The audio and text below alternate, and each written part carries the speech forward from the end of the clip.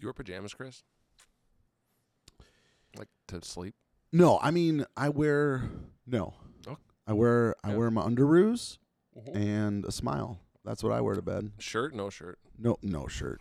I'm a little jealous. My son always has like awesome pajamas.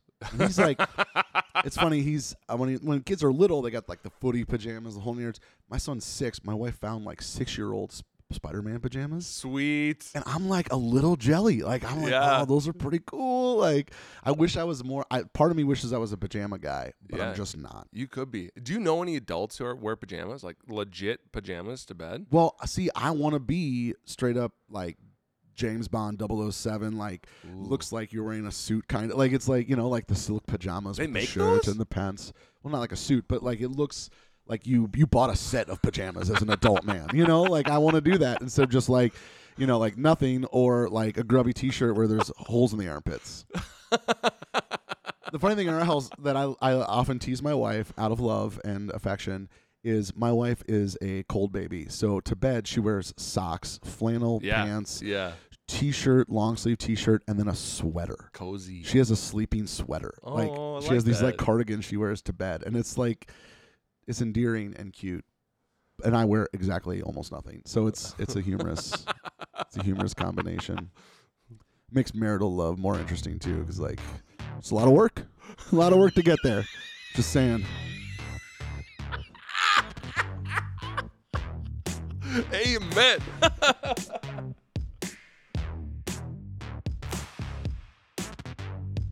Welcome to Story Dram, a podcast where we share stories to help share the story. Have you ever felt paralyzed when someone asks you a question?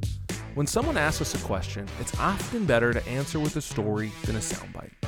I'm Corey LaCroix, and I'm here with Chris Costells. Let's tell some stories.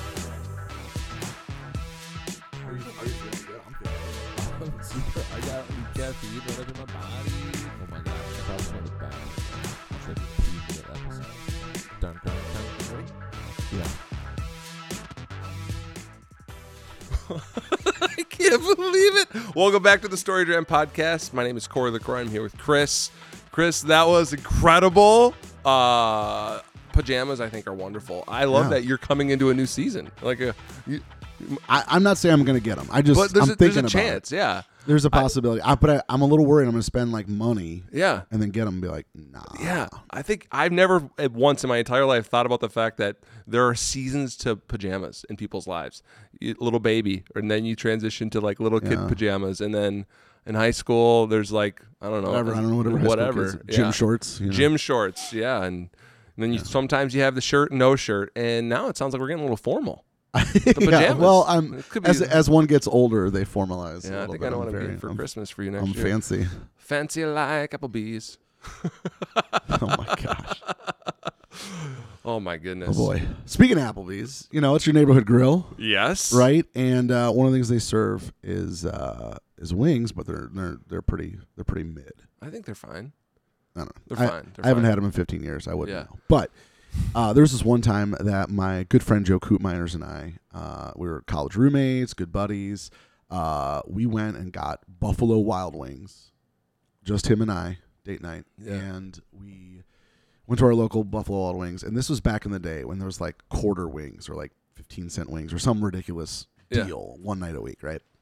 So we went and got, big tall beers because that's what you get there, like the commercials and we're hungry. We're both guys who can eat. He's a bodybuilder and like weightlifter, and I'm just chubby. And so I'm just like, so we get there and we're decided we're going to go all out.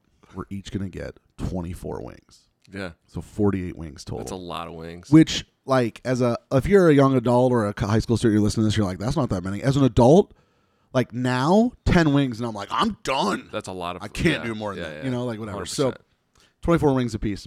So we order, and while we're ordering, like, because we're doing it at the front desk thing and then going and sitting down business. I don't know. They used to do that.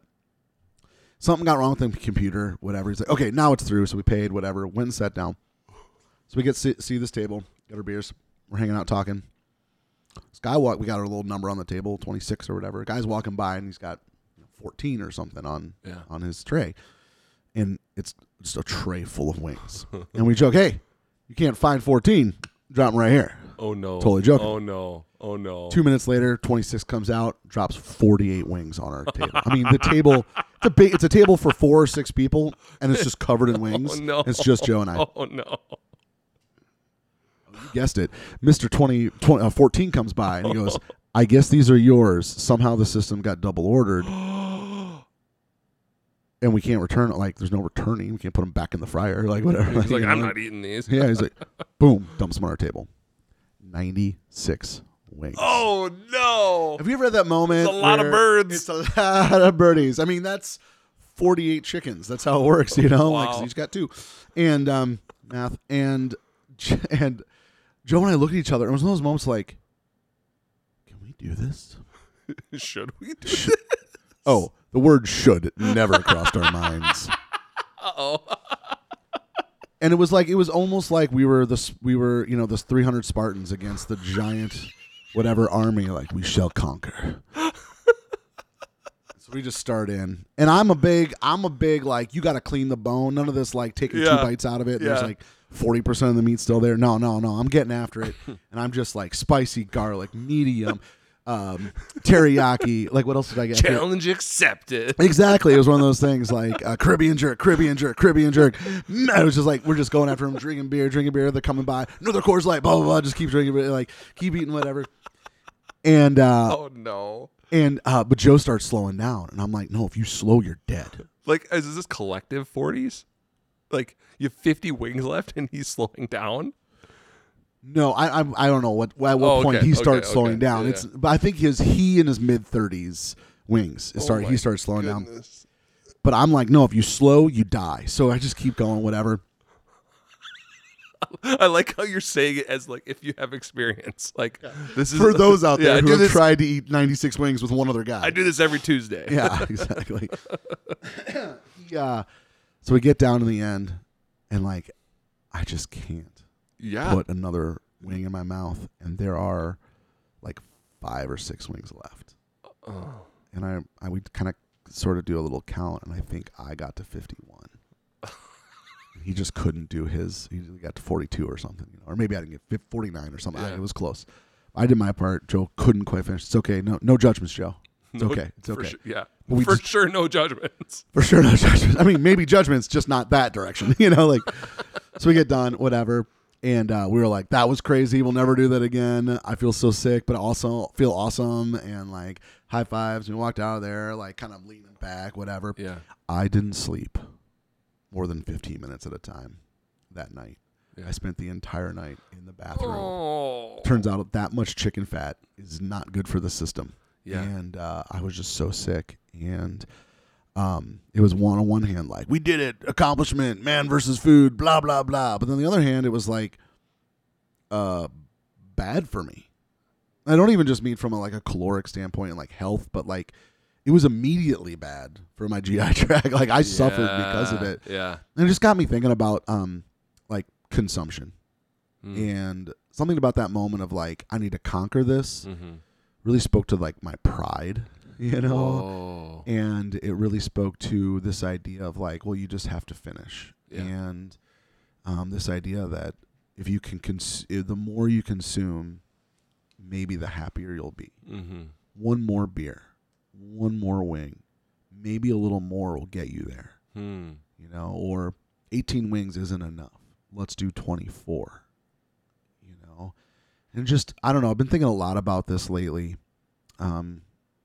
Just even my attitude towards things, my attitude towards my life. And I'm not even, like a lot of people I counsel, like, don't give a talk on something you haven't at least partially conquered, or like I haven't, like I still struggle with this. I like stuff. Yeah. Like, Tom Haverford from Parks and Rec, things are forever, which is of course the opposite of truth. But I think it's a real struggle that a lot of people out there have in their life.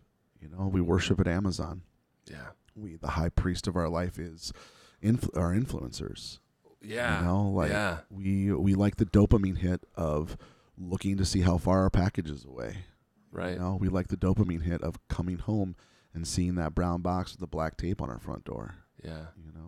What's that crazy word? Like wanderlust. Yeah.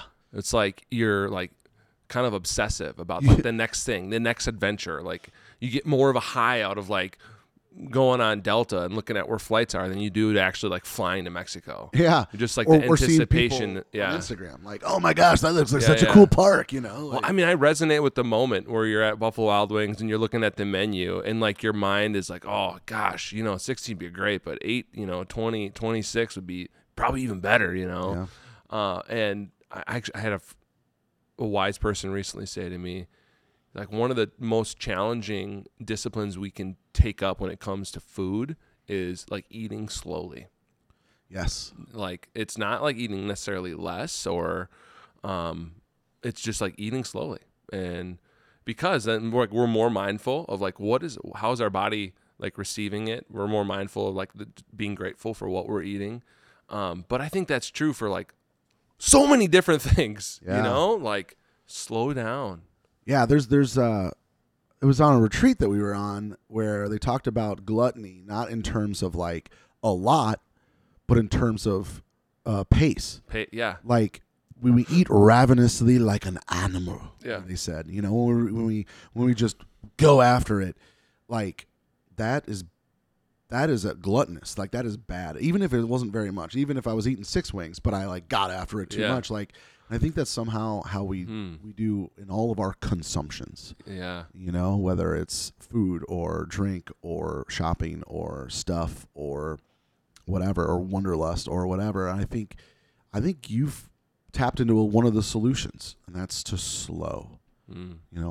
Take a bite, stop, put your fork down, look at the person across the table, think about your life, chew slowly. Yeah. Don't eat like a ravenous animal worried about their last meal, or their next meal.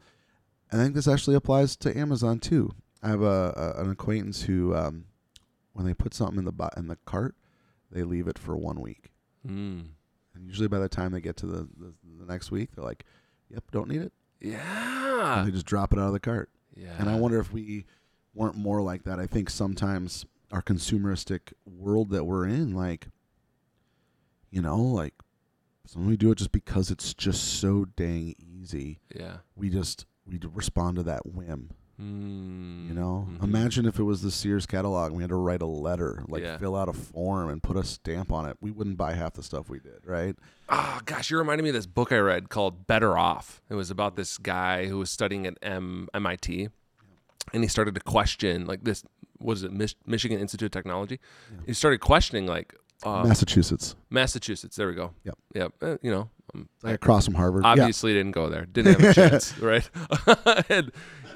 But he was, like, questioning, like, the good of the constant advancement of technology. Like, is there a point in areas where we can become less human in a sense, like, by, like, increasing in technology?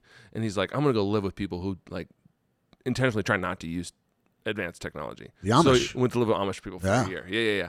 And I won't go into it because, like, the book is very good. You should just read it on your own. But one of his reflections after, like, living with the Amish people for a year was realizing how dependent they were forced to be upon one another when they weren't so surrounded and so dependent on technology. That, like, when he first got there, one of the first jobs he learned was how to drive a team of horses in a field. And he learned from a 14-year-old boy because that was the guy who, like, he was the horse driver. Like, he was the one who turned over a field or broke a field in. And he said, like, when you build a house, like, everybody would show up and, like, help build that house who, like, lived in the community. And so when you needed something, your first instinct wasn't to go to the internet and to go to YouTube or to go to Google. The first instinct was, like, who in my community knows how to do this? Who can I call? Yeah. And, like, it was one of many, many takeaways from me reading that book was, like, okay, maybe my first instinct when I need to do something shouldn't be YouTube. How do I? My first instinct should be, like, I'm going to call Chris. I think he knows how to do this, right? Or I'm going to call my dad. Hey, I think he knows how to do this. So there's that. There's a greater communion, and it's actually good, like, good dependency. Kind of reacting against, like, this constant consumption, right? Right. Mm-hmm. I think that's beautiful. I wasn't. The book I was going to bring up was this beautiful book called The Ruthless Elimination of Hurry.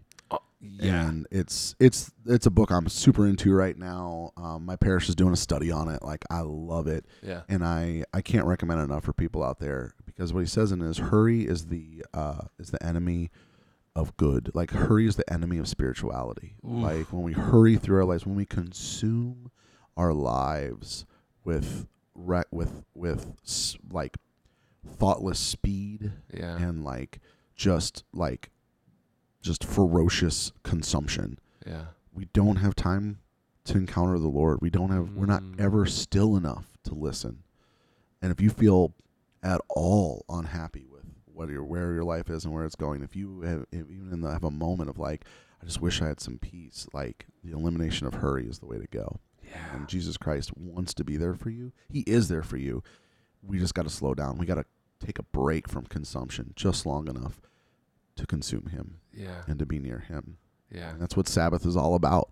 That's what's taking a break on Sunday or Saturday or whatever day you can Sabbath is. Yeah. You know?